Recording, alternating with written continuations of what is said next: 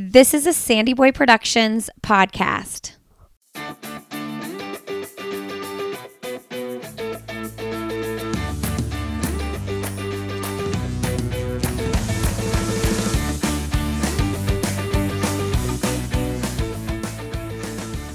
Hey everybody, welcome to I'll Have Another podcast with Lindsay Hein. I'm your host, Lindsay. Thanks for being here today. Today's episode of the podcast is sponsored by Goodr. If you are looking for an amazing pair of sunglasses, go check out Goodr, goodr.com/another. They have all sorts of different styles. They're cute, they're fashionable, they're functional, they don't slip around when you run. All types of different styles, bright, fun colors, also chill, neutral colors. I love their aviator shades. You all can save when you go to goodr.com/another and use the code another15, that's another 15, for 15% off your order. All right, and thank you so much to everyone who has left a rating and review and entered the Goodr sunglass giveaway. We have a winner.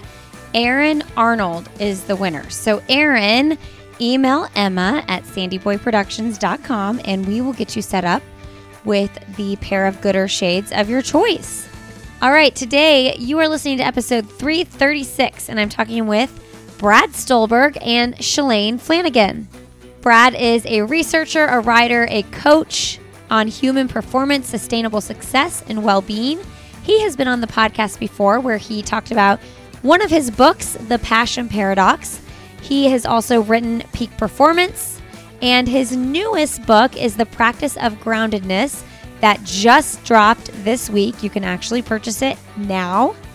We will link to it in the show notes, lindsayhein.com.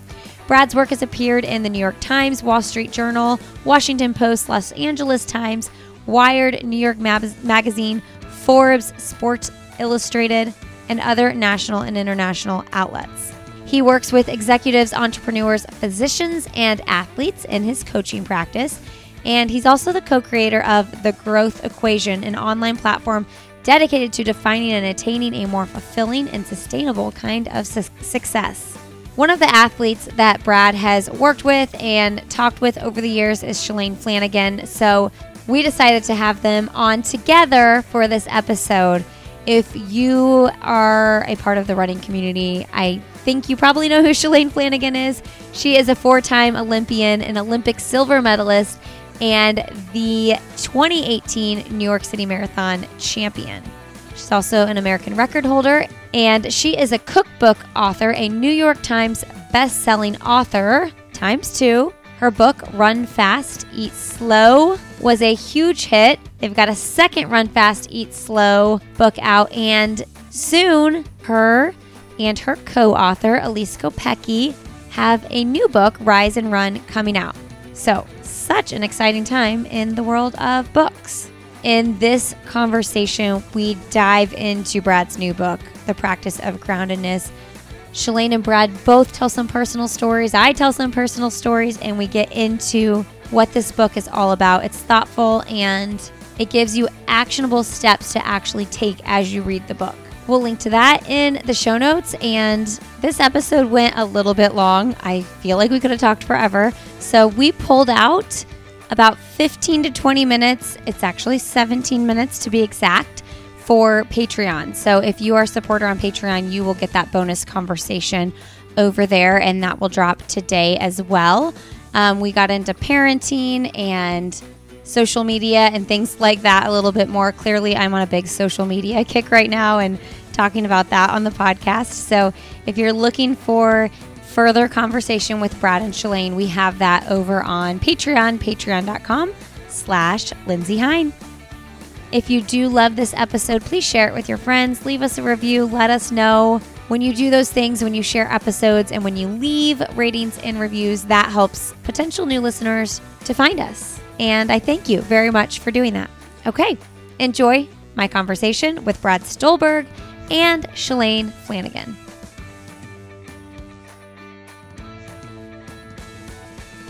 Oh, thank you. I'm so excited to be here. I was just telling Shalane that, it's very exciting, but also really hard.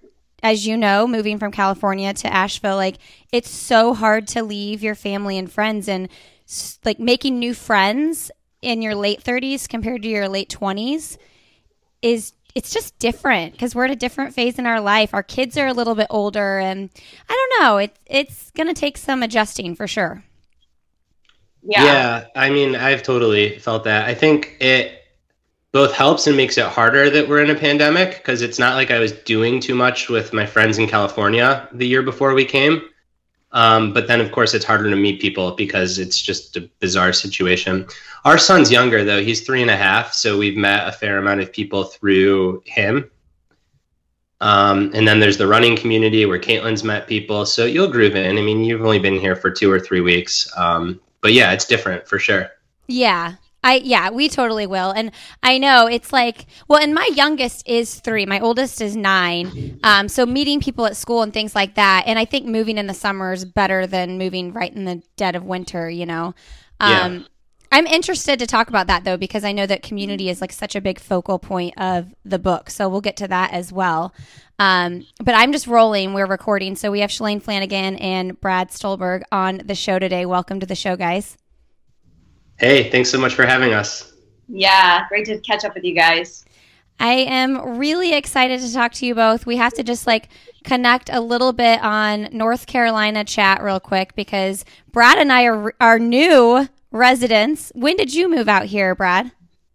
We are just past our 1-year anniversary. So we moved last July. Oh, so you're really new still. Yeah, I'm fresh. And you're in Asheville. Correct. Love Asheville. Have you been to, I'm probably going to say it wrong, but is it Highland Brewing? Is that the brewery that, do you recognize that? Oh, there are so many. New Belgium is like the big brewery down in our neighborhood, but Asheville is brewery central,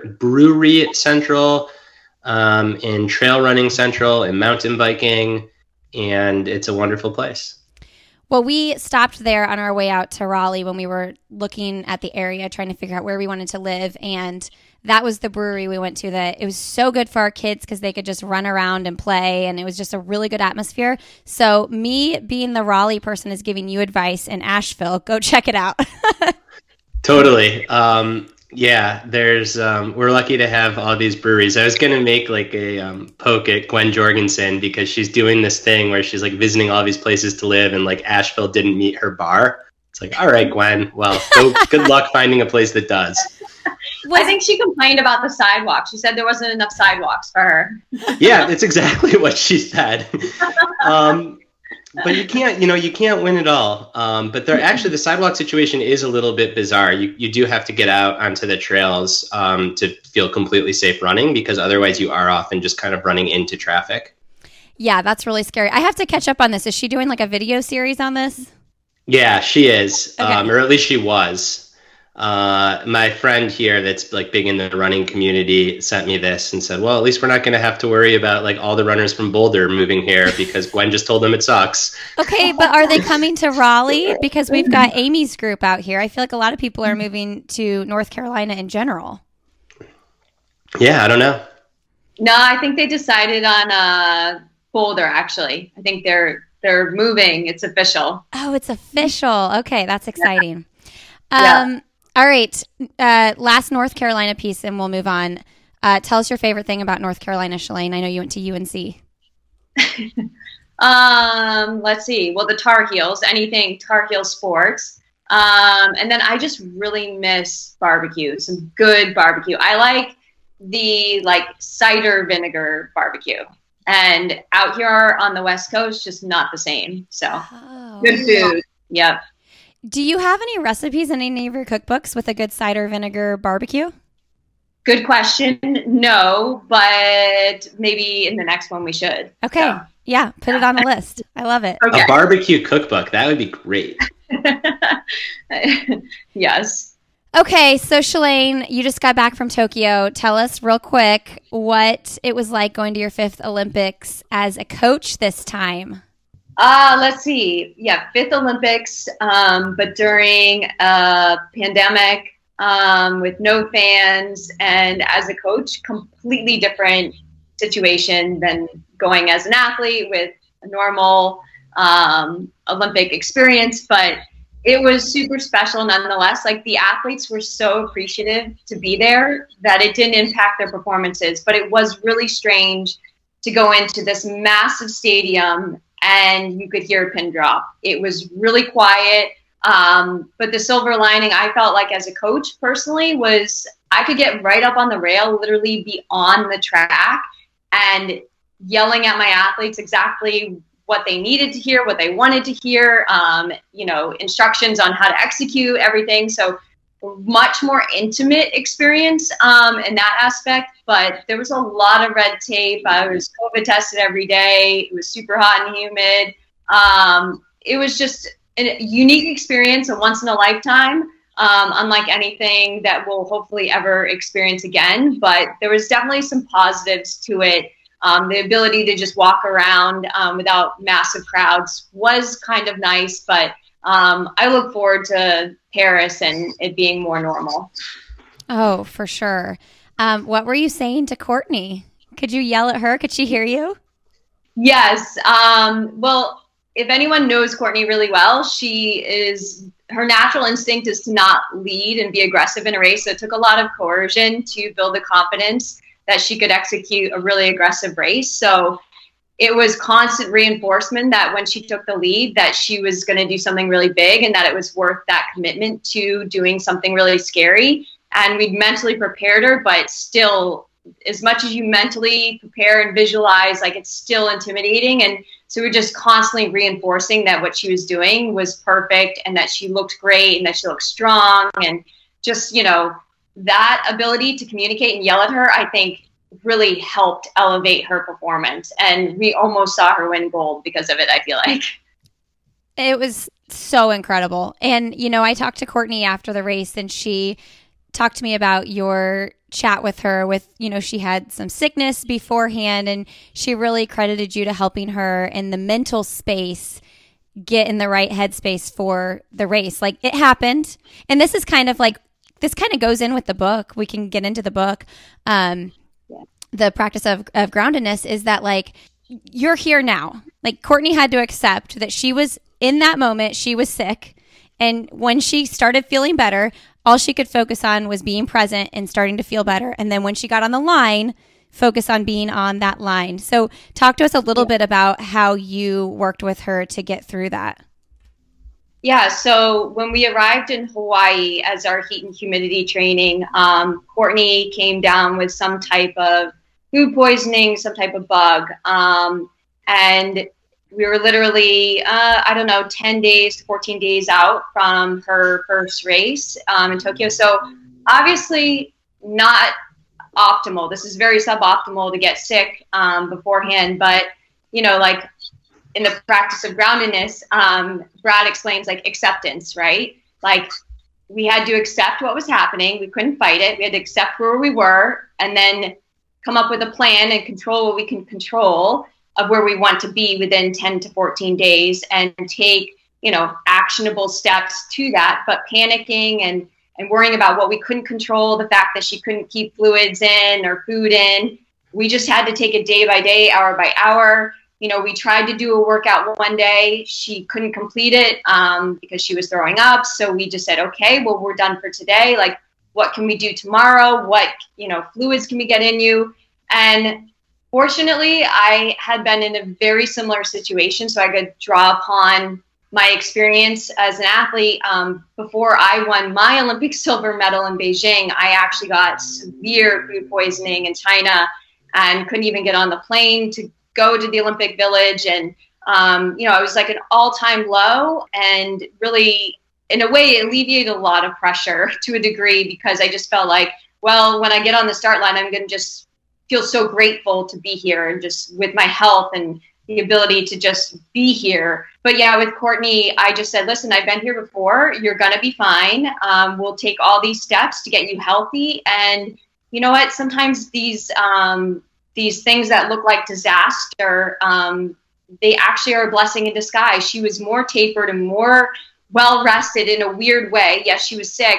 But once she got over the sickness, I told her, I was like, Courtney, you're going to actually feel amazing. Like, I've been here before, and I think just that reassurance that she was going to be okay, but we had to accept the situation in which we were in and then move forward. And just the biggest asset, I think, was the mindset that we put ourselves in. And it was constant positivity. And yes, this sucks, but I constantly reminded her, like, your mind controls a lot, Courtney. So how we think about what's happening to you has a huge impact.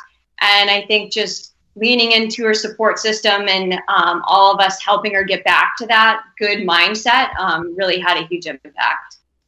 Wow. Yeah, I mean, it had to be reassuring to her that you had been through that, pretty much the exact situation, and you got the silver medal, and then she got the silver medal. It's so exciting. And then Mo Ahmed, he got a silver medal.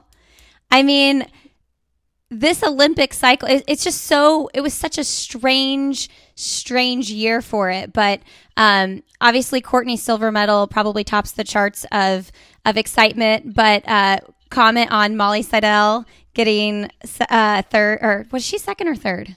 Third, yeah. Third in the marathon. I mean, that to me was the most exciting thing I think I'd seen in the Olympics. Yeah. I woke up in Tokyo. I'd had a really late night at the track, and woke up to maybe about 30K into the race, because they had switched it an hour earlier because of the heat and humidity. It was a huge factor for a lot of the athletes. So they made a smart decision, made it earlier, but as a result, because I got back from the track at like 2, I missed like the first hour. So I woke up and just saw Molly throwing herself full throttle into the race and sticking her nose in it, being super gritty. And I just thought, you know what, there's going to be a big opportunity here. I could just sense her willingness to just hurt and to just go for it and go all in. And I just felt like something special was going to happen. And obviously she just put herself in the position to just be there and capitalize in the moment. And she just, she did it, which I'm surprised, but I'm not surprised. I've known Molly for a long time. I actually met her in high school, and she had the tools, not only physically, but I feel like mentally, to be at this level. And I'm just happy that she was able to take time away from the sport, 4 or 5 years ago to get healthy. And, I think the mental aspect she talks about and her eating disorder were huge. It was a huge turning point in her career. And I think we're seeing, obviously, those choices that she made 4 or 5 years ago pay off big dividends now. Yeah. She looked like she was in pain, like, early on. I mean, I was like, how is she going to do this? But she just kept doing. And I love what you said, her willingness to be in pain. You got to do that. Yeah. You got to commit to getting uncomfortable for a really long time. And that's the marathon. Get comfortable being uncomfortable. Yes. And I don't know Molly, but I have to imagine that, like, the pain of being in the thick of struggling with disordered eating is probably harder than the pain in the marathon. And it's not to say that you'd ever want something like that to teach you to be tough. But I do think, like, the pain of a marathon is voluntary, and an eating disorder feels very involuntary. So my sense is, like, that ability to grind and grit, she probably has a higher capacity for that than she did before, and than most people do. Yeah, no, I would agree with that. And on that note, when we're talking about, like, issues that are related to mental health, I mean, an eating disorder is very much, you have a mental hold. There's a mental hold on how you think about food and moving your body and all those things. Let's dive into your diagnosis with OCD, Brad, and talk about how that has been a part of your writing journey and pieces of this book. The practice of groundedness. How does that kind of overlap? Yeah, so the context is just a few months after my first book came out, which is called Peak Performance, and we talked about that book way back in the day here on this show. I had really stark onset obsessive compulsive disorder, so I had no history of anxiety, depression, anything like that, but it very quickly just swallowed me. And I think it's worth taking a second to explain, because OCD is often so misrepresented. People think of it as like being a neat freak or needing to have things in order. But that's not really what it is. It is repetitive, intrusive thoughts that tend to cling on to things that are really important to you, followed by just terrible feelings associated with those thoughts. And for me, it was like a very depressive, what's the point of life? We're all going to die anyways. How do you make meaning? On and on and on. And I can say those things now in a rational way, but when those thoughts are accompanied by such anxiety or despair, they just become all consuming. And this happened to me, 3 months after Peak Performance came out. And I remember getting emails from people, mostly young men, saying, hey, like, you're only 30 years old. You've got this book that's a commercial success. Like, you coach these people. How do you have it all together? And I just remember being like, oh, shit, like, if only you knew. And at a certain point, the cognitive dissonance of, on the one hand, suffering so much with this OCD on the inside, and to those that really know me, and on the other hand, on the outside, being seen as like this expert on performance, that almost became as bad as the OCD itself. So I remember talking to my therapist, and like, I either need to stop writing or somehow close this gap. And over time, she encouraged me that the thing to do that would enlarge my life, not diminish it, is not to stop writing, but instead to close the gap and to not only be vulnerable in doing it, but to reconcile that, hey, you can be a coach, you can be an expert in peak performance, and at the same time, really struggle with these things. So that was a good 8 months of being pretty sick, weekly therapy, and slowly but surely getting out of the woods, again, with the help of just a phenomenal therapist. There's very specific treatments for OCD that, thank goodness, tend to work. And I got on the other side of that, and I said, well, what do I want my next writing project to be? And OCD, depression, anxiety, all of these things are syndromes, and they're super complex. They're partially environment, partially biology, and partially we have no idea. But there was a part of me that's like, what patterns was I in before this happened that might have contributed to it? And when I stepped back and evaluated, it was kind of like a frenetic energy in my life that wasn't bad. It was really good. Like, I'm in a wonderful marriage, my book's doing well, but I was just kind of like all over the place always. And that's when I realized that when the rug got swept out from underneath me, like, there was no foundation, there was no floor. And that made me start thinking, well, what does it look like to build a really solid base for life? We think about it all the time in training, but what does it look like in life? And then I started realizing the paradox is, like, the better things are going, the more you disregard that base. Because you're writing books, you're having fun, you're traveling, you're like doing all this stuff, and it's easy to neglect those things that become the foundation.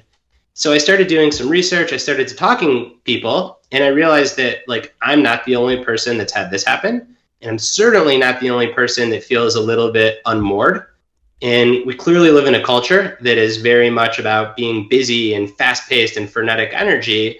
And that's when I had this idea to explore, well, what would it look like to do the equivalent in running of building a really foundational, solid base for not just running, but for all of life? And then to continue the training analogy, how do you not leave that base behind when you start fine-tuning?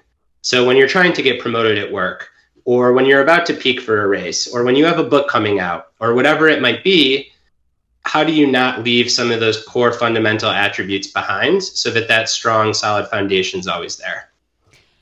Yeah, I relate to that so much because I think that when we have a lot going on, like Shalane was just saying, like in Tokyo, you were so busy that it was hard to be away from your son, but you had things to do, right? So like the sadness of missing him was like a little bit overshadowed by being busy. And I think that when we're busy and we have a lot on our plate and exciting things happening, like for me, hitting publish on an episode, just like even the simple things in life, once that's done, like in the end, what we're all looking for is fulfillment.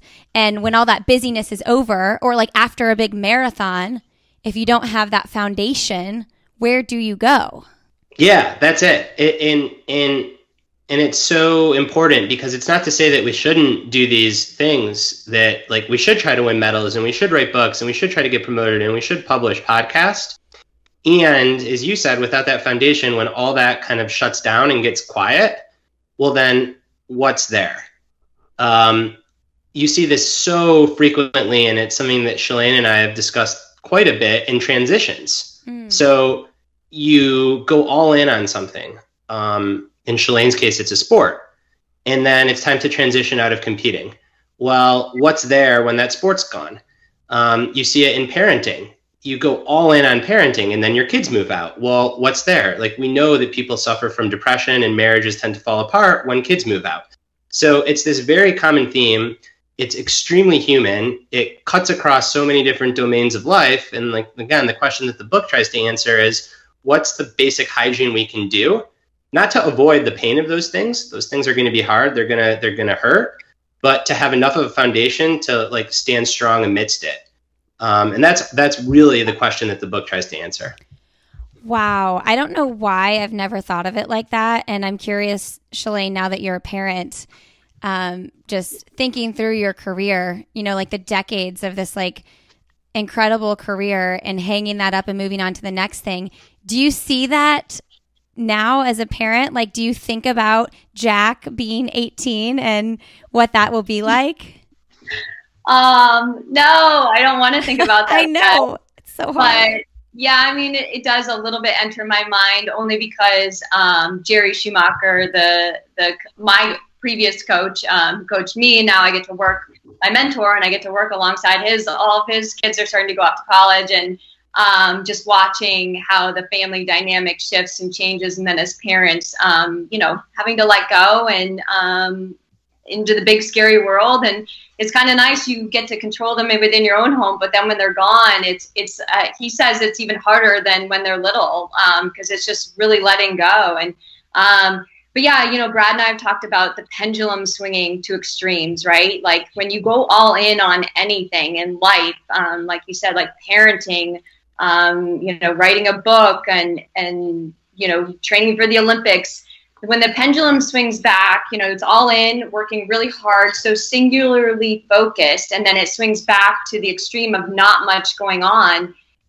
You know, and a lot of the Olympic athletes are experiencing this right now. If they don't have a good foundation, like Brad's talking about, there is a propensity to just feel really down and lost and don't know what their sense of purpose is. Like, you've had a reason to get out of bed every morning and excited about something in your life that you could go all in on. And then when that's taken away, you're kind of left with like, well, what am I good at? Like, what's the point of my day? You feel really lost and like you miss that fulfilling sense of going all in on something. And, you know, Brad really helped me in a crucial time of transitioning out of being an athlete, going through some knee surgeries and, you know, kind of like just grappling with like, well, what's next and what can I get excited about? And like, it was hard. It was like, even though I was excited to do something different and I've been preparing myself for it, as much as you can prepare, it's still not easy. It's still uncomfortable. Like I would describe transitions as,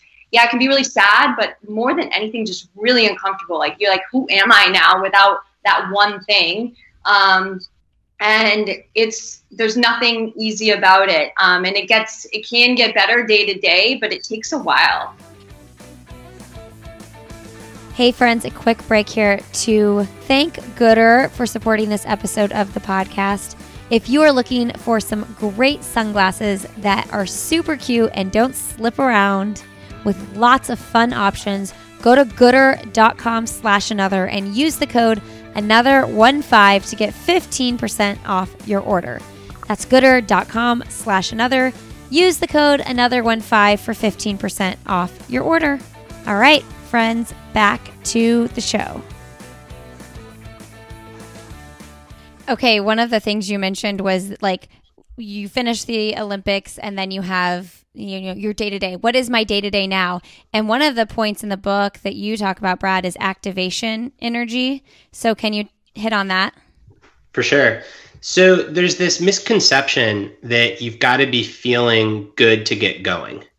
And you have to be like super motivated and inspired to go do anything, whether it's a running workout or just getting out of bed, right?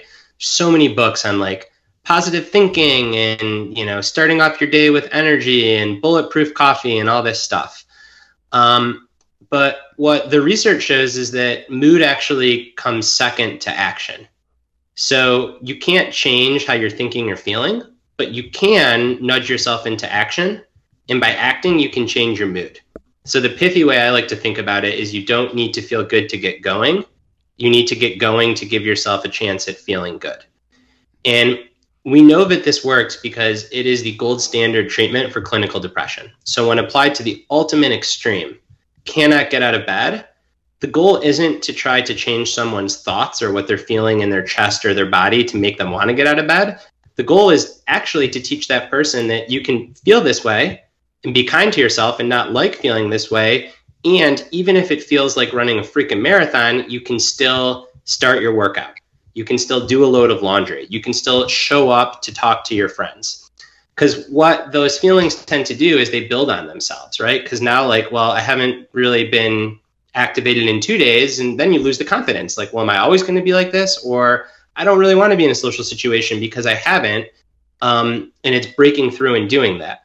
Now, the nuance here is that if you're struggling with just exhaustion and burnout, sometimes you actually do want to like stay in bed, and that is the positive thing.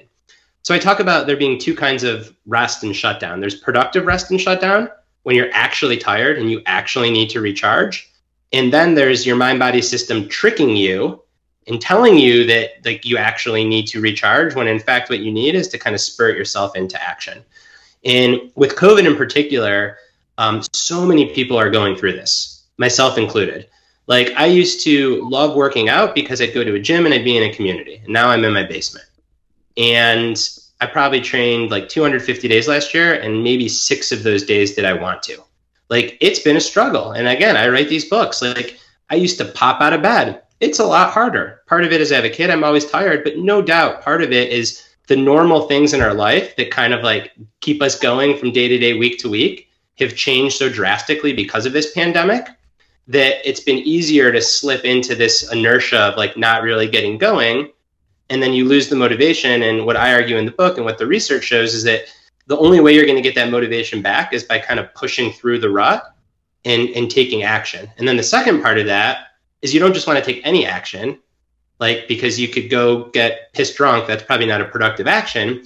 You want to act in alignment with your values. So if one of your values is health, maybe you want to cook a meal, or maybe you want to exercise. If one of your values is community, even if you'd rather just text your friend and flake out, you should go schlep your ass to the trail and meet your friend for a run or a walk.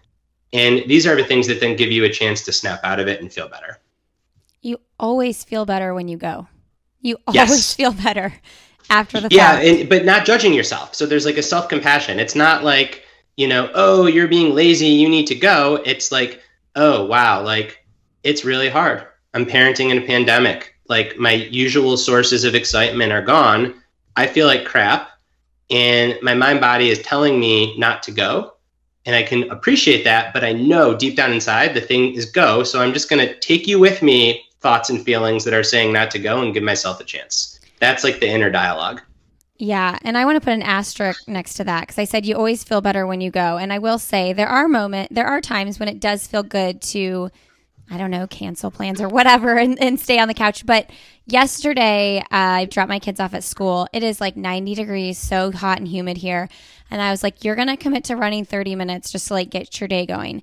And I ran 1.5 miles. And I was like, this is miserable. Like I am enjoying none of this. So I said, you gave yourself a chance, Lindsay. Like you did, you ran for like 12 minutes or whatever. You can stop now and just walk. And then I skipped my leg workout that day because I was just tired. And I'm saying that to say to the listeners that I said, you know, you always feel better after you go, but sometimes it's okay to not go, you know? Yeah, that's wisdom. Like people ask me, how do you know when what you actually need is true shutdown and rest? And how do you know when what you actually need to do is kind of force yourself through? And man, if you could develop like a wrist tracker that could give you that answer, you'd be wealthy. But no heart rate variability, no device is going to tell you the true answer to that. Ultimately, you just have to pay close attention and kind of say like, here's what I tried, here's what worked, here's what didn't, here's what I'm getting out of this. But it's tricky. Like, I mean, you could argue that is the definition of wisdom is like, this is non-dual. Sometimes A works, sometimes B works. And wisdom is learning yourself well enough to know when. I think that people tend to err on the side of kind of assuming that you need to be feeling good to get going. Yeah, for sure. Okay, let's talk about the principles of groundedness. And I'm curious, Shalane, if you were familiar with these things like throughout your career, or is this something you started really working on once you transitioned? Acceptance, presence, and patience are the 3 principles, correct? There's acceptance, presence, patience, and then the second half, there's also vulnerability, community, which Shalane is like, the star of in the running world. So she knows that one well. So then those are the others. Yeah, I mean, they all resonated with me. Like when Brad lays it out in his book, like every time, like what I love about Brad's books is like, I read it and I'm like, oh yeah, like I knew that, or, oh yeah, like that's so simple, like so applicable, like to my life, and like probably thoughts I've had in my head, but he articulates it and reinforces and backs it so well. So it's like, I joke that I find myself just like underlining every sentence in his book. And I'm like, well, what's the point? I underlined everything. Like, it all resonates with me. It's like he's inside my head sometimes.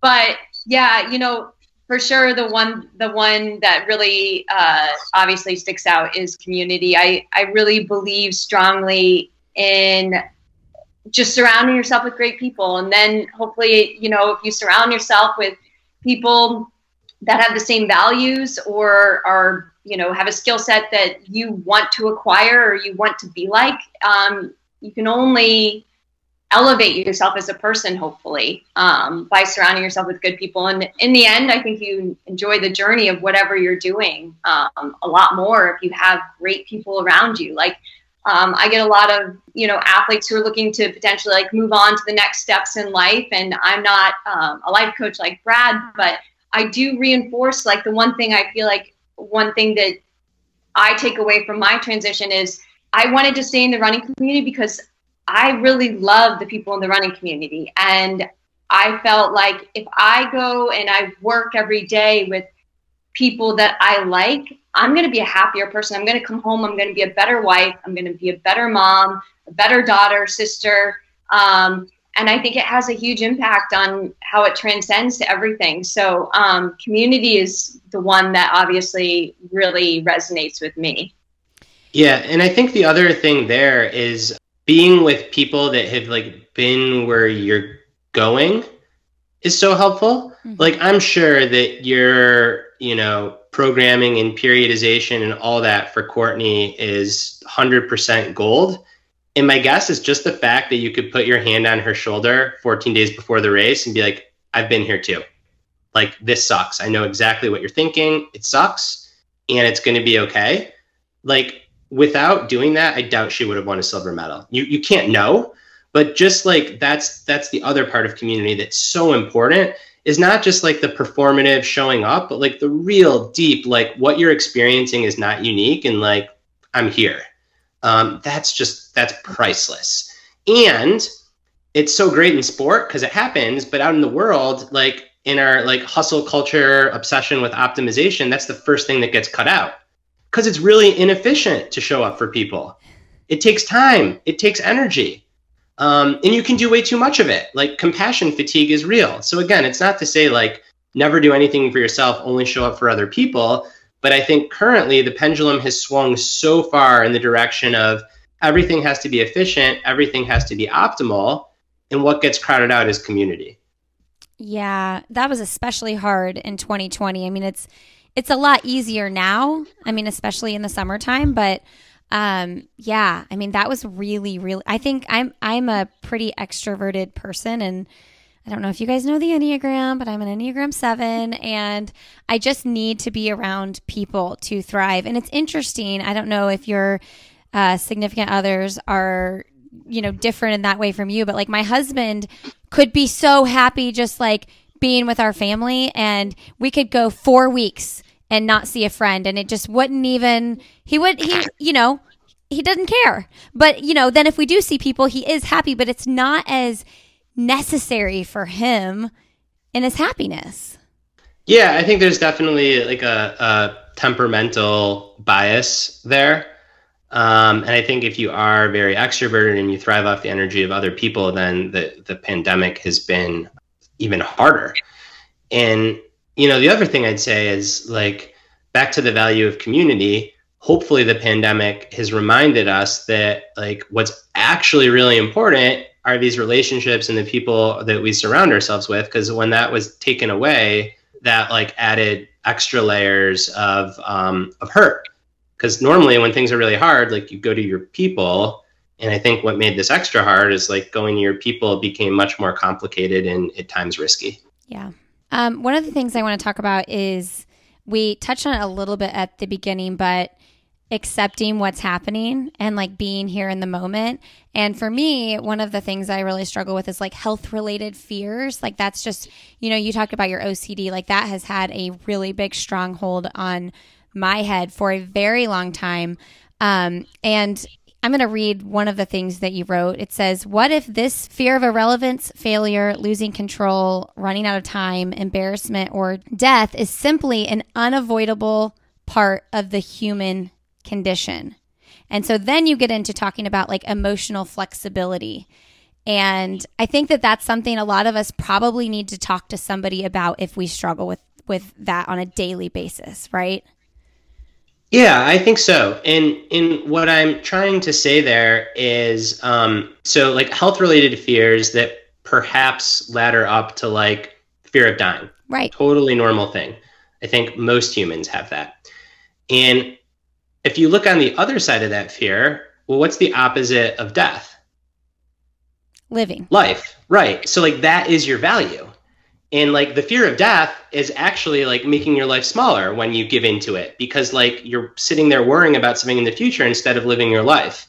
So if these fears are like, yeah, repetitive times, multiple times a day, absolutely. Like reading my book's going to help, but go find a therapist that can like really hold your hand and walk with you.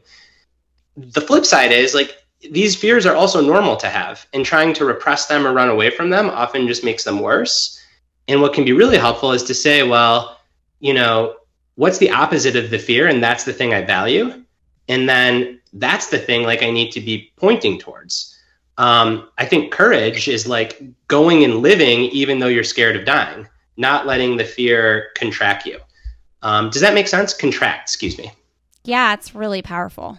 Yeah, I mean, it's a lot of therapy that I've gone through to help me see these things in a lot of writing and research, but it doesn't make it easy. Like it is hard to like, we're the only species that knows that we're going to die. So I'm not the only one living like this. No. Well, I mean, during COVID and the pandemic, I mean, I think it's so easy to get caught up in like, oh, I'm not going to go do this. I'm not going to go do that because I'm so afraid. My children are going to get sick. I'm going to get sick. And so it's easy to just be standstill and not live. So it's very applicable, like that statement, to our current times right now. Yes. I love that. The opposite of the fear of death is living. I know. I think about all the wasted energy and minutes of my life I have spent on that, when I could have been just like, fully embracing whatever that moment could have been. Yes. I have a really, I have a story in it, and I'll tell it because it's quick. But I know someone that like struggles with similar related fears and like would constantly take their blood pressure. And their therapist is like, well, one day your blood pressure is going to be high and one day your heart's going to stop beating. So like, what does it matter? Like, why? And again, right, if you're taking your blood pressure because it might be high and medication can help you, that's very responsible behavior. But once it gets into this fear mode or like this compulsive mode, then I think it's worth asking yourself, like, well, is this avoidable? And if not, like, why don't I actually do the thing that's opposite to it? And that's a big part of acceptance. Because again, repressing the fear never works. Trying to think your way out of it or like change how you feel never works. But saying, oh, wow, like this is real. This is something that is holding me back. And I'm not going to judge myself. I'm just going to notice it. And I'm going to take it along with me. Even if it's telling me don't go, just take that fear along with you and then see how you feel after. I think that, Shalane, I'd be curious if during your transition out of competing as an athlete, like, was there an element of this kind of fear of, you kind of mentioned, like, who am I? Or what am I going to do if I don't run? And my sense is like, there was no switch that you could flick and be like, well, now I'm Coach Shalane. It was probably a slog of like having those tough days and taking those thoughts and feelings with you and just moving in the direction of your values anyways, which was so community focused? Yeah, I absolutely had a fear of not having a purpose. I had so much purpose with my running, and it consumed me, and it was wonderful. But yeah, I was terrified of not having any purpose in my day, and that was, like I said, really uncomfortable. And I didn't like sitting and not having. I didn't have much to do. There was this awkward time period that you and I talked about, where like I didn't really have a lot going on, and I wasn't used to that. I was used to being very stimulated, very busy, very purposeful, and to just kind of sit and accept that maybe this is a time to just kind of sit and wait to see what my next adventure was going to be was really awkward, really uncomfortable. And even in the transition of coaching, like I knew I had the capability of being a great coach, but I also felt a bit of an imposter syndrome with it. Like I didn't really belong, even though I had a ton of experience in the sport. But it's like, how do I translate that to actually helping other people? And what are my skills as a coach? And I had to develop and find out what are my strengths and weaknesses and where do I need to learn things. And it was for sure, especially the first year coaching, I didn't love it, to be honest, at first, because I didn't really know if I was good at it. And I'm like, maybe this isn't for me. But it was also a weird time period because it was the pandemic, and talk about like your circle of community really shrinking down to its core. And I did get to see my athletes, but not in the way that a typical coach athlete working relationship should be, which normally is like a lot of in-person interaction, which I thrive on. I don't love texting and calling as much. I'd rather see my athletes because I get to, like, I am much more intuitive if I see people.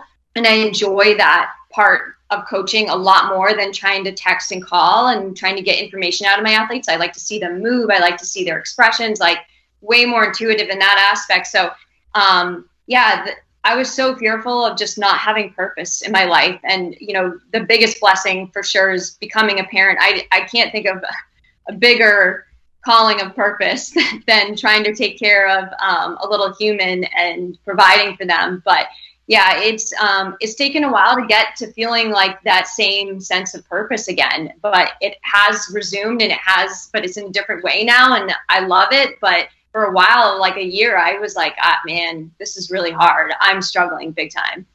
Yeah, and that's when community, I think, is like so important to have, is like a safety net almost. Because another one of these myths that I think like the book takes on and addresses, at least I try to, is we're sold that everything has to be meaningful always. And it's really nice when everything is meaningful always. And if we're lucky, we have stretches of years and years in our life where everything feels meaningful always. But sometimes things just feel blah.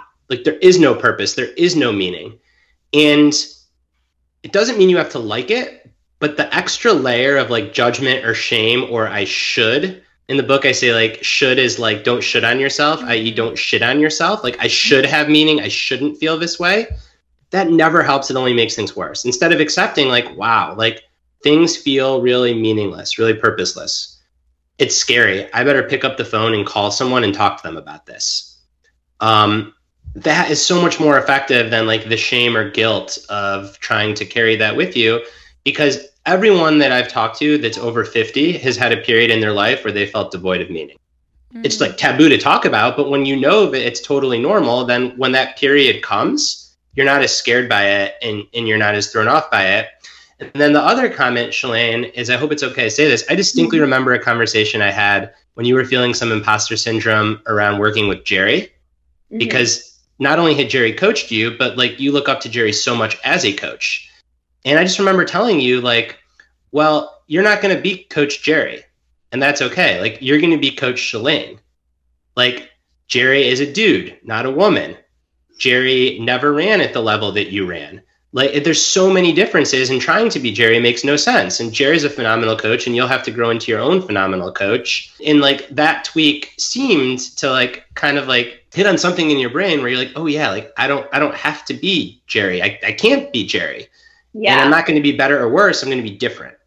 Yeah. I mean, the world doesn't need another Jerry. Jerry is Jerry. And I realized that I have different strengths and assets. And so kind of like throwing and leaning into those skill sets that I have definitely helped me. Like when the athletes are given a workout and, I can feel in my bones the fatigue of what they're going through and the discomfort and the mental games that they're playing with themselves and callousing of the brain, and it's so fresh within me. My compassion level for what they're doing is very different than what Jerry can relate to. So yeah, that really helped like switch things for me to really realize like, oh, I have something to offer and it's not what Jerry can offer. And that makes what I do unique and special in its own way. I mean, I've talked to several of the ladies that you coach, and the way that they express their gratitude towards you being one of their coaches is really special. And I think as a female, it probably is really nice to have a female coach. I mean, I know Jerry was your coach, but there's something to that. Yeah, I mean, there's a comfort level of what they will disclose to me versus what they will share with Jerry. I like to think of myself as also more of like a life coach in general too. It's not just the X's and O's of training that they talk to me about. It's actually usually not about that. It's usually about other life things. It's about their health, their nutrition, what's going on in their life, the ups and downs, things that they're struggling with or they're excited about. So no, I'm very grateful to be in the position to work with incredible athletes, men and women. I'm not exclusive to just the women's team. I obviously have an intimate, more like closer relationship with them, but there's some men that, I've been able to work with that have sought out my advice, and it's been extremely rewarding. Yeah. Hey everybody, a quick break here to let you know I started a parenting podcast. It's called Why Is Everyone Yelling? A name that my sister actually came up with, but it's something that I find myself saying it all the time. Why is everyone yelling? I started this podcast because as my kids got a little bit older, I had more and more questions. I had my babies without reading any parenting books and just figuring I could wing this whole thing. And as they got older, the problems got more complicated, and I'm foreseeing that they'll get even more complicated. So I decided to start a show where I could bring on everyday parents and experts that could help me dive into some of these questions I have. Our most recent episode is one of my favorites, and it's actually with a runner. Her name's Callie Warner, and she's a family and behavioral therapist. She focuses on obsessive compulsive disorder and anxiety. She actually ran in the 2020 Olympic marathon trials herself and has a history of obsessive compulsive disorder, and her work focuses on OCD, athlete repetitive and ritualistic performance inhibiting behaviors, anxiety and performance, and mental health stigma. This episode was a great help for me in my own parenting, and I hope anybody who listens gets as much from it as I did. If you are new to checking that show out, let me just give you another episode that I think would be good to start with. Well, episode 42 with David Thomas on raising boys, that was a really good episode. Episode 40, Kate Borsato, managing anxiety, guilt, and intrusive thoughts as a parent. Ooh, and I feel like this would be a good one for this crowd. Episode 38 was with Kevin Wolma, and we talk about navigating youth sports. Lots of great episodes over there. One more I will share. Episode 9 is with Katie Arnold. She's been on this podcast before. She is the 2018 Leadville 100 champion. We had a couple episodes. The first one was episode 9 about raising adventurous kids. And the second one was episode 15, nurturing a love for sport and play. Again, that podcast is called Why Is Everyone Yelling? We'd love to have you check it out. All right, back to the show.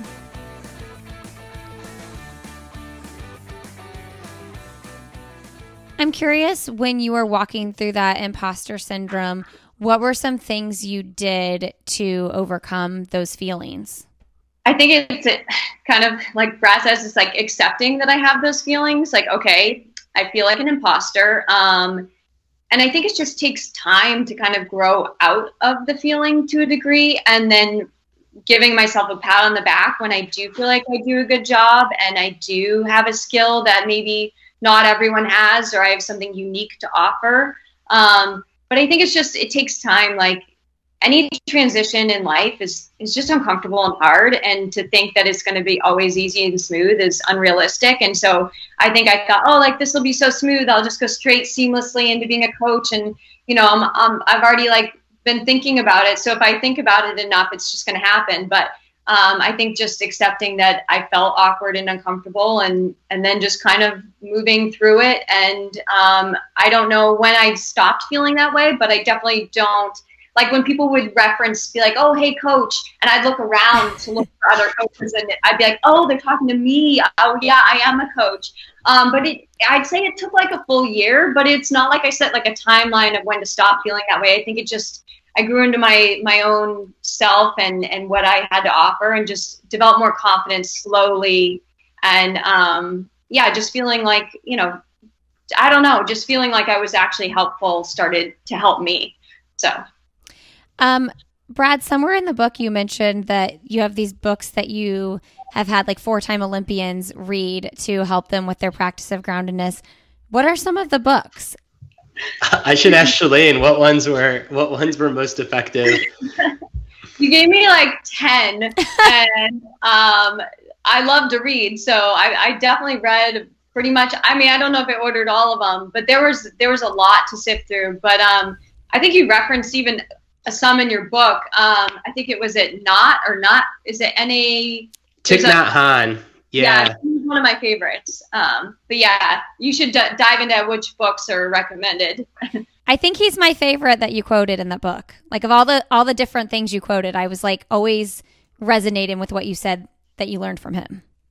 In the most like as a writer, and then I want to table imposter syndrome because I have another thought on that, but as a writer, speaking of imposter syndrome, like I am just in a lineage of like other writers and thinkers. Like anything that is new is just me combining old ideas in perhaps slightly different ways. So like you could say that the most important pages in this book are the last few where I have like a reading list of all the other books that influence this book. And back to imposter syndrome, I think that anyone that doesn't experience any imposter syndrome, I'm super suspect of. Yes. Like, who on earth could think like, oh, I'm just going to coach a bunch of Olympians and I'm going to own it and I'm not going to have any doubt. That's not somebody that I would want to coach. I mean, I have tons of imposter syndrome. Like to this day, like what on earth am I going to teach Shalane Flanagan about performance? Are you kidding me? Like I'm some middle-aged bald dude in North Carolina. In all seriousness, I think that, again, it's one of these things that's non-dual. Too much of it can absolutely be crippling and it's an issue. But like the flip side of having enough imposter syndrome is just another way to be humble. And you look at all these people out there in the world who like come off as completely buttoned up and put together, and probably in like 95% of those cases, they end in some kind of terrible scandal. So I'm very hesitant of anyone that doesn't have some feeling of doubt. Like it's completely normal to have doubt.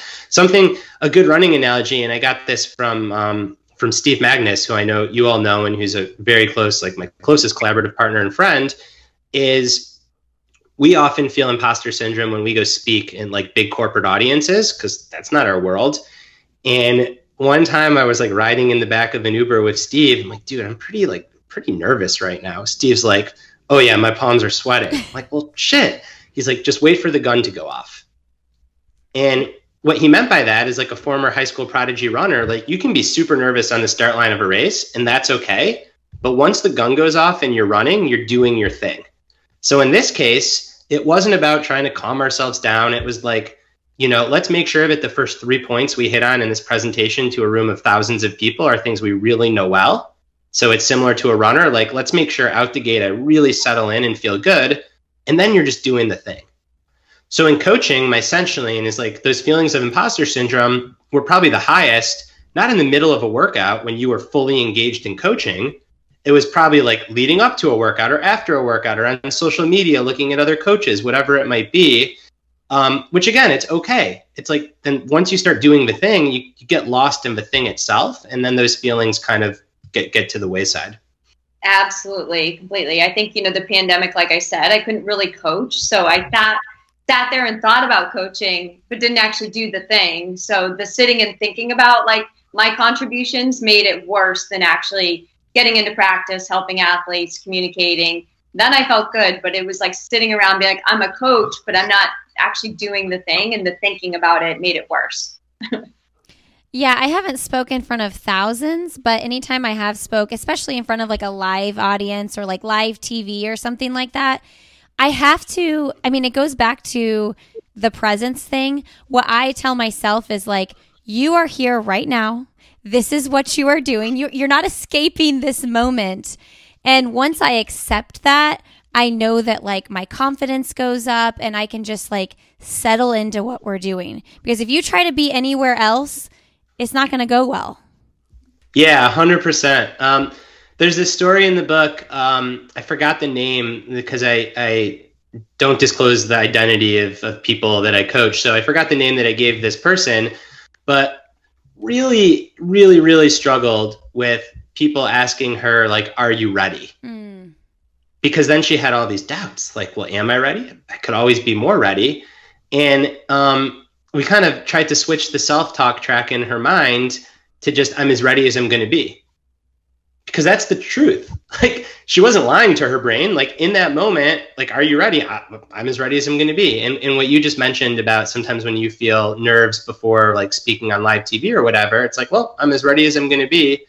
And there's research that shows this, back to acceptance, that fighting those feelings of restlessness or angst or nervousness tends to actually make them worse. Because unless you're like a master at meditation or breathing, which most of us aren't, what happens is when you try to calm down, you don't. And then you start freaking out that I've tried to calm down and I'm still not calm. So now like things must really be on the fritz.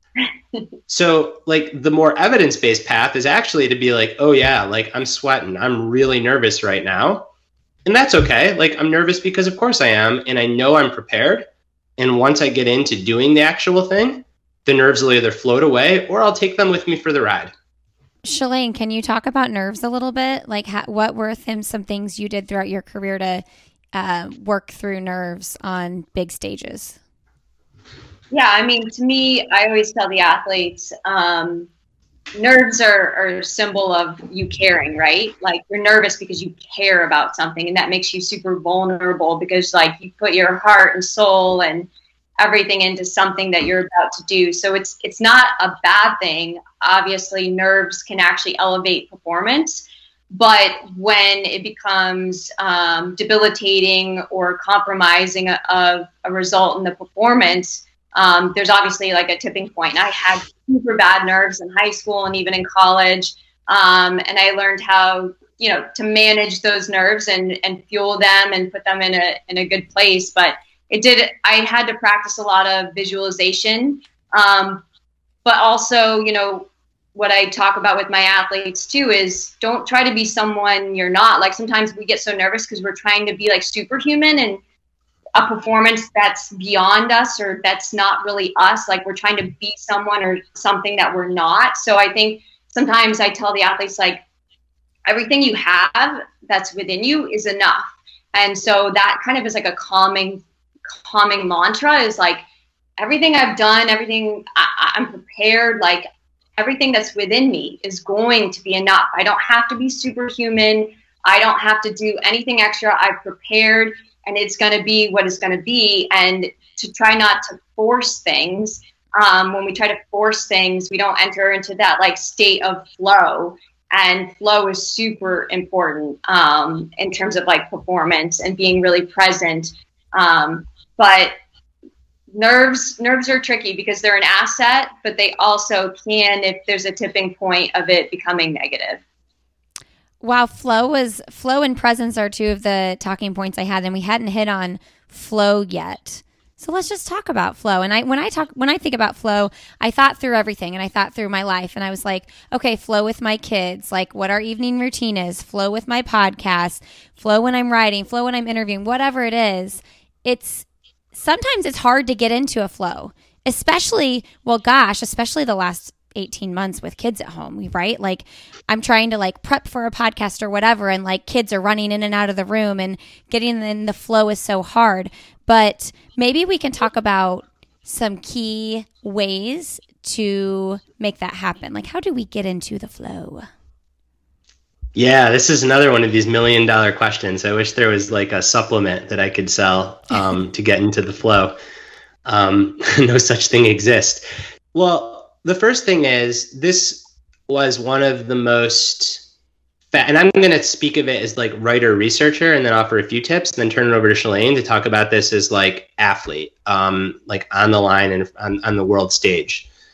So from a research standpoint, this was one of the most fascinating things, I think, in this whole book project, was realizing that what all these ancient wisdom traditions aspire toward has the same exact definition of what modern scientists call flow.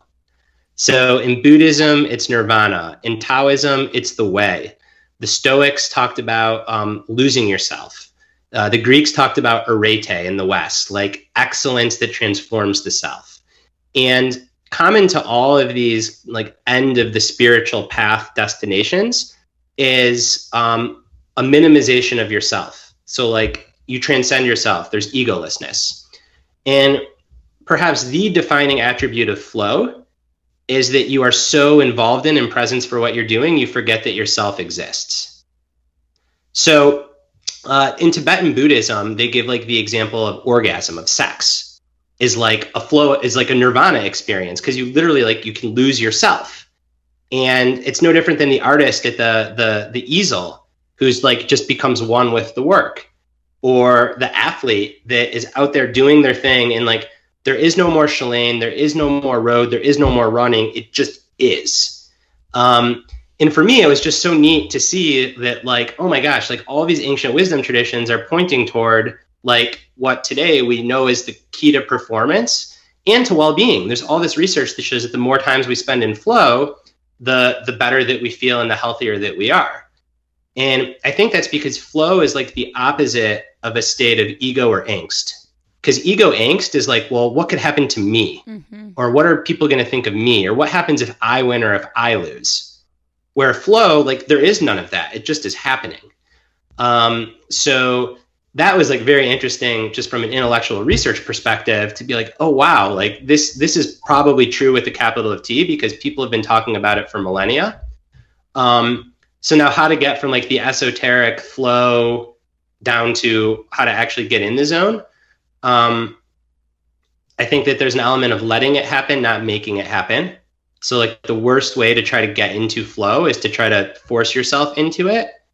And then in non-athletic pursuits, minimizing distractions. So your environment has a huge impact on whether or not you can achieve these states. So if your cell phone's buzzing, if your email client's open and the little, red dot is beeping in your computer, it's very hard to get into like a fully present flow state. Whereas if you can just work through like the first 10 minutes of whatever you're doing, whatever's in front of you, then you give yourself a chance of grooving in.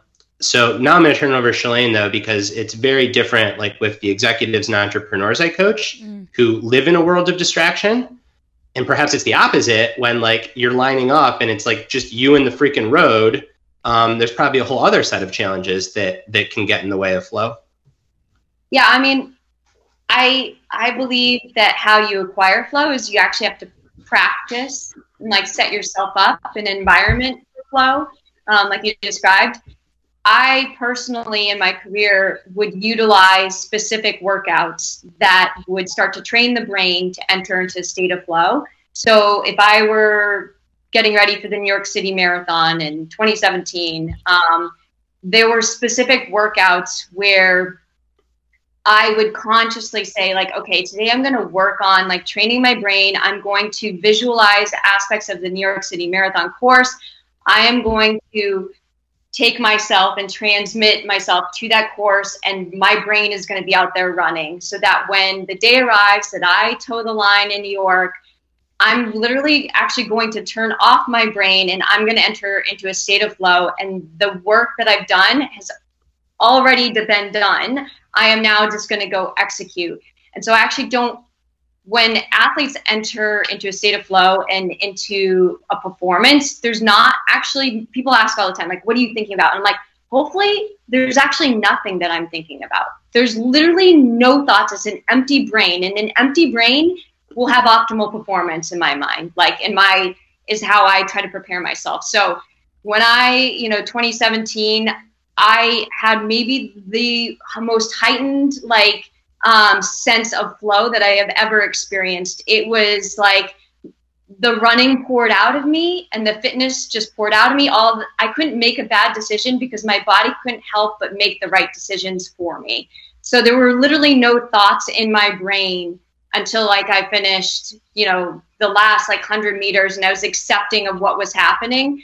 But until then, it was just this incredible state of flow. And I think if anyone thinks back about any of their top performances, whether it's in writing or musician, there's something special and unique. And it's probably because they've achieved this state of flow that is just so organic. But I do believe there has to be an element of practicing for it and kind of training yourself for it to get the best out of yourself. But environment is huge. So I would utilize those practice environments to cultivate flow. I just had a chill down the spine moment, not only thinking of you winning the New York City Marathon, and also, and we hadn't talked about this before, but in all these ancient Eastern wisdom traditions, they describe the highest state of mind as emptiness. Yeah. And that was the word that you just used. There is no mind. It's just empty. And we often hear emptiness in the West and we're like, oh, that's scary. There's no sense of self. What's going on? I don't want to be empty. But what you're saying is it's so freeing, because if there's no self, then there's no worry. You're just doing the thing. I would describe it if I could be in the best possible position in a race, it was that things were flowing out of me. I literally couldn't help but make I made all the right decisions, and it wasn't conscientious. It just happened. And the brain is empty, and it's very rare when the brain is empty and there are literally no thoughts. It's an incredible place to be. And I feel when people are at their best, it's actually with an empty brain. I mean, I feel like my brain has never been empty. This sounds like pure bliss. And when you were talking about getting into the flow and you can't try, it just has to happen. I'm thinking about how every night I lay in bed and I try to fall asleep, and I'm like, you can't try to fall asleep. You just have to fall asleep. Yeah, but I would push back and say during conversations like this, I'm sure your brain is well, what question should I ask next, or how should I steer the conversation? It's always easier to be a guest on a podcast because you truly just get to be in the moment. Totally. But I've listened to your podcast enough, Lindsay. It's too good for your brain to be all over the place. I do sense that when you're having these conversations, there are moments when you're just in it. I mean, I appreciate that. I think so. I mean, I do think at the end of the day, on days that I record interviews, those are my best days. Even if a couple hours before I know, oh shoot, I really need 30 more minutes to read some things and prep. At the end of the conversation and at the end of the day, my spirit is fed from these conversations for sure. Yeah, that's something that is comes up all the time with my entrepreneur coaching clients, because so much of your job as a founder is just to do what's in front of you. And often these really smart people that are highly creative and intellectual, they just get caught in days and weeks and even months where they're just keeping the doors opening and closing. And they come back and they're I'm a worse partner, or I'm a worse parent because I'm irritated, I'm angry, I'm edgy. And often the solution for this is just building in an hour of deep work every day, so they feel like they got something done where they could be present for it. And the page was blank and then they wrote the memo. In this case, there was no conversation and then the conversation was done. And having that kind of moment, or I guess in this case, moments of deep work, it's really nourishing. And then it makes you significantly happier and better the rest of the day. I know we're talking about the practice of groundedness, but something that I love about Shalane and Elise's book that comes out just shortly after Rise and Run is the importance of mornings. And I think that they thread the needle really well, because some people are night people. There's nothing there's nothing biologically special about like needing to crush it in the morning. And for most people, starting off your day with a sense of like deep work, accomplishment, fulfillment just sets the tone for the rest of the day. And I think that's true whether you're a morning or a night person. Because I think that the days that are the worst are when you just kind of get caught up in like the frenetic energy and busyness of life. And then dinner rolls around and you feel like you haven't really done anything. So then it compounds because now you're not present for your partner or you're not present for your kids because you're freaking out about the fact that you haven't really done anything. And I think setting aside time to do something is the easiest. The simple is not easy, but it's the simplest way to overcome that feeling. Yeah, I mean, that's totally one of the reasons why I feel better at the end of the day when I've recorded a podcast. I've done the thing, you know. Okay, let's wrap up here. I hear 2 of my children have returned to the house, and you guys probably need to carry on with your day as well. What are the last takeaways? Like, if you could, you know, we obviously want everybody to go buy this book, but what are the last takeaways that you want to leave the audience with in regards to the messaging behind the book?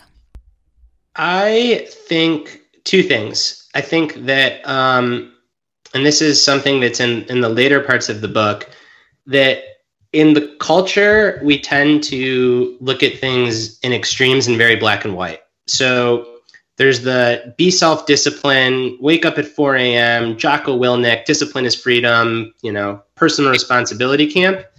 And then there's the let's all hold hands and sing Kumbaya and self-love and be kind camp. And I think that you need both. I think that like true wisdom and true fulfillment and performance comes from when you marry fierce self-discipline with fierce self-compassion. Because if you try to be really self-disciplined and go for things, you better learn how to be self-compassionate because it's really hard. And if you want to do hard things, then you have to do hard things. And I think like a rich and granular life comes from doing hard things. So that'd be the first thing. And then the second thing, back to imposter syndrome, is like, I still can't believe that like Shalane thinks that I helped her with anything from my coaching and my writing. It's nuts. Like I am feeling imposter syndrome right now. So it's like everyone feels it. And I think instead of judging it, we should like try to turn it into humility or even gratitude. Like how grateful I am that I'm here with you ladies talking about this book and that you actually take an interest in it. So I could say that's imposter syndrome, but I could also say like, wow, like this is pretty neat. And try to focus on the wow, this is pretty neat. I love that. Okay. I always wrap up with best, most recent books. Okay. Your list of books at the end of your book. Have you read all those books? That's so many books. Yeah, but I'm like a pro reader and writer, right? It's what I get paid to do. Like Shalane's run a lot of miles and you've released thousands of podcasts. So yes, I have read all those books, but I don't expect anyone else to. I love reading too. I wish I could read fast. I think I don't read very fast because I do dedicate like a solid 30 to 45 minutes every morning when I wake up, but I don't get through books very fast. What of that list though? Like we read 2. What do you recommend? Oh, 2? I know That's there's so literally, hard. you guys, there's literally like 58 recommendations. Right now, there are a lot in here, but it's great. Well read. So I think a book by David White that I think I recommended to Shalane called Crossing the Unknown Sea. And David White is a poet, but this is like a nonfiction book of prose, and it's all about like transitions. Is a really good and beautiful book. And then the second book I'd recommend, I can't believe you're forcing me to just do 2. We talked a lot about acceptance. You can do more. That, well, then read all 54 or whatever's back there. But Tara Brach wrote a book called Radical Acceptance. Okay. And if that's a topic that from the start of our conversation resonated with listeners, I quote her quite a bit in the book. But if you want to like really dive deep into that topic, I'd recommend her book. Shalane, what about you? Oh, and Rise and Run. Like go pre-order Shalane and Elise's next Give it a cookbook. plug. Give it a plug. Yeah, that comes out October 19th, we hope. Because of COVID, shipping's getting a little crazy, but yeah, lots of good recipes and some training. I have a 14-week training program for marathoners actually designed for Elise. So she's running her first marathon in New York City this fall, and we're celebrating our 40th birthday. So lots of fun stuff. Oh, that's so big. Yeah. So, no, I tend to just read whatever Brad tells me to read. So.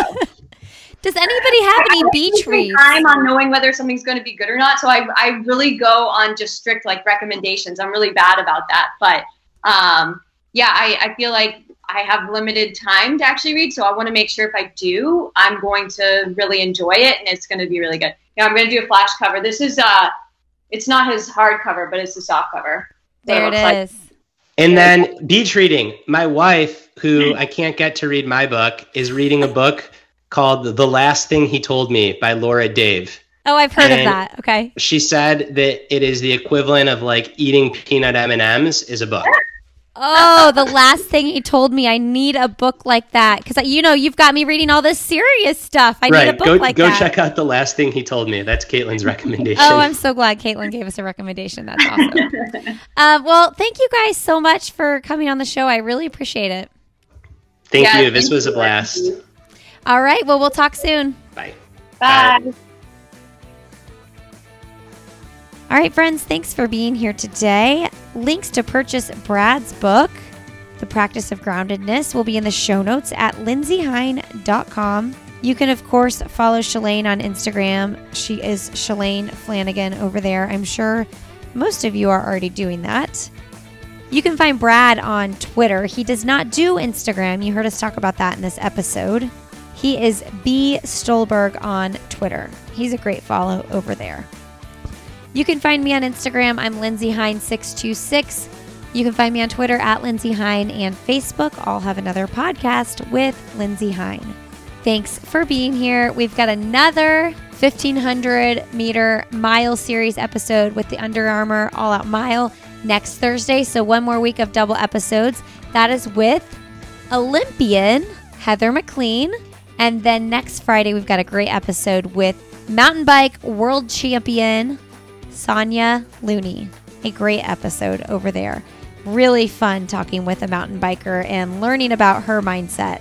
Anybody who can become the 24-hour mountain bike champion has some mental strength we need to hear about. All right, have a great Friday. Have a wonderful rest of your weekend. And as always, I will see you next Friday.